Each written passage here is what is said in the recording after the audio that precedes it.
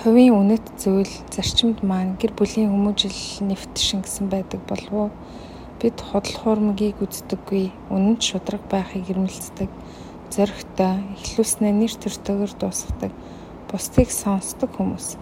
Хийсэн бүтээсэн нь олон ч энгийн даруй тийм л гэр бүлтэй.